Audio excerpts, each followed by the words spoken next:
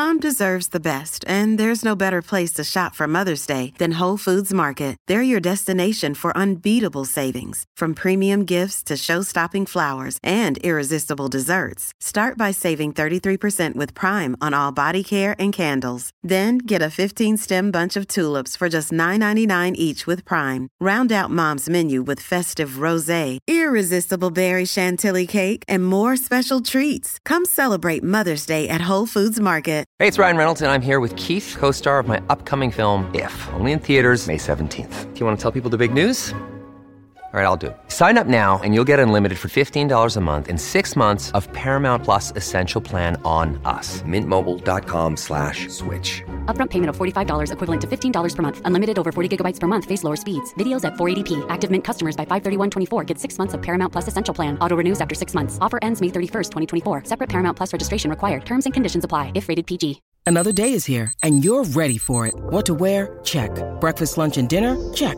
Planning for what's next and how to save for it? That's where Bank of America can help. For your financial to-dos, Bank of America has experts ready to help get you closer to your goals. Get started at one of our local financial centers or 24/7 in our mobile banking app. Find a location near you at bankofamerica.com/talktous. What would you like the power to do? Mobile banking requires downloading the app and is only available for select devices. Message and data rates may apply. Bank of America N.A., member FDIC. 9 life lessons. You might find some of this stuff inspiring, you will definitely find some of it boring, and you will definitely forget all of it within a week. 1, you don't have to have a dream. Americans on talent shows always talk about their dreams. Fine, if you have something you've always wanted to do, dreamed of, like in your heart, go for it. After all, it's something to do with your time, chasing a dream. And if it's a big enough one, it'll take you most of your life to achieve, so by the time you get to it and are staring into the abyss of the meaninglessness of your achievement, you'll be almost dead, so it won't matter. I never really had one of these dreams, and so I advocate passionate dedication to the pursuit of short-term goals. Be micro-ambitious. Put your head down and work with pride on whatever is in front of you. You never know where you might end up. Just be aware the next worthy pursuit will probably appear in your periphery, which is why you should be careful of long-term dreams. If you focus too far in front of you, you won't see the shiny thing out the corner of your eye. 2, don't seek happiness.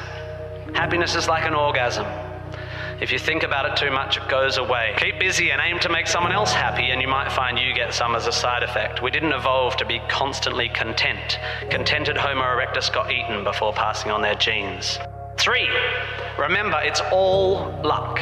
You are lucky to be here. You are incalculably lucky to be born and incredibly lucky to be brought up by a nice family that helped you get educated and encouraged you to go to uni. Or if you were born into a horrible family, that's unlucky and you have my sympathy, but you are still lucky that you happen to be made of the sort of DNA that went on to make the sort of brain which, when placed in a horrible childhood environment, would make decisions that meant you ended up eventually graduating uni. Well done you for dragging yourself up by your shoelaces, but you were lucky. You didn't create the bit of you that dragged you up. They're not even your shoelaces. I suppose I worked hard to achieve whatever dubious achievements I've achieved, but I didn't make the bit of me that works hard. Understanding that you can't truly take credit for your successes, nor truly blame others for their failures, will humble you and make you more compassionate.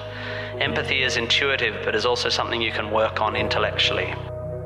4, exercise. Play a sport, do yoga, pump iron, run, whatever, but take care of your body. You're going to need it. Most of you mob are going to live to nearly 100, and even the poorest of you will achieve a level of wealth that most humans throughout history could not have dreamed of.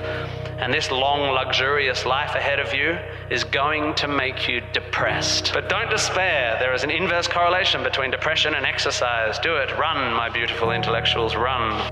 5, be hard on your opinions. We must think critically and not just about the ideas of others. Be hard on your beliefs. Take them out onto the veranda and hit them with a cricket bat. Be intellectually rigorous. Identify your biases, your prejudices, your privileges. Most of society's arguments are kept alive by a failure to acknowledge nuance. We tend to generate false dichotomies and then try to argue one point using 2 entirely different sets of assumptions, like 2 tennis players trying to win win a match by hitting beautifully executed shots from either end of separate tennis courts. By the way, please don't make the mistake of thinking the arts and sciences are at odds with one another. That is a recent, stupid, and damaging idea. You don't have to be unscientific to make beautiful art, to write beautiful things. If you need proof, Twain, Douglas Adams, Vonnegut, McEwen, Sagan, Shakespeare, Dickens for a start. You don't need to be superstitious to be a poet. You don't need to hate GM technology to care about the beauty of the planet. You don't have to claim a soul to promote compassion. Science is not a body of knowledge nor a belief system. It is just a term which describes humankind's incremental acquisition of understanding through observation. Science is awesome. The arts and sciences need to work together to improve how knowledge is communicated. 6, be a teacher. Please, please, please be a teacher.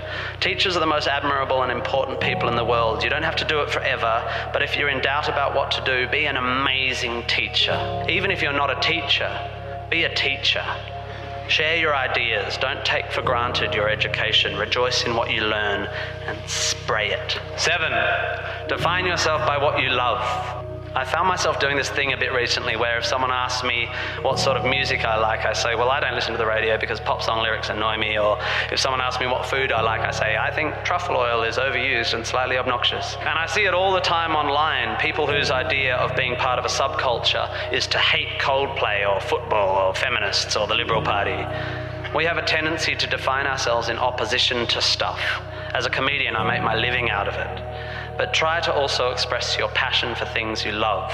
Be demonstrative and generous in your praise of those you admire. Send thank you cards and give standing ovations. Be pro stuff, not just anti stuff. 8, respect people with less power than you. I don't care if you're the most powerful cat in the room. I will judge you on how you treat the least powerful. 9, finally, don't rush.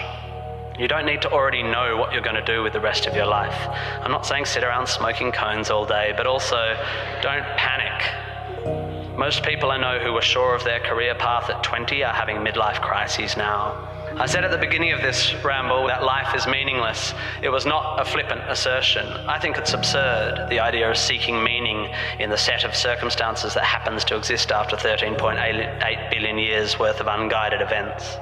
Leave it to humans to think the universe has a purpose for them. However, I am no nihilist. I'm not even a cynic. I am actually rather romantic. And here's my idea of romance. You will soon be dead.